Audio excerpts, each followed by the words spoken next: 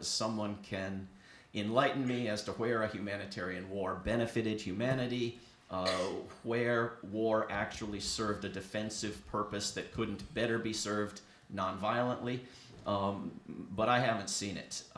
And keeping war our primary public project, keeping it our number one investment, keeping it our go-to first resort foreign policy, because there might be a good one somewhere someday, is a strategy we can't survive.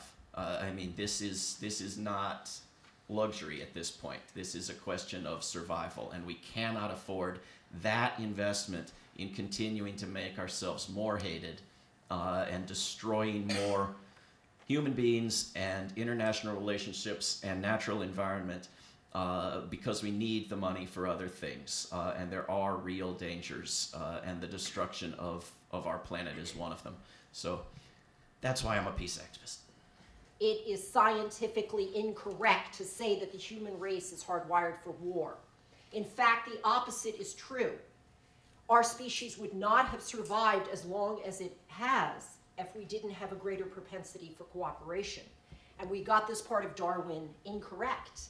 He actually said in his subsequent books and in The Origins of the Species that those species that work in a cooperative fashion are much more likely to survive.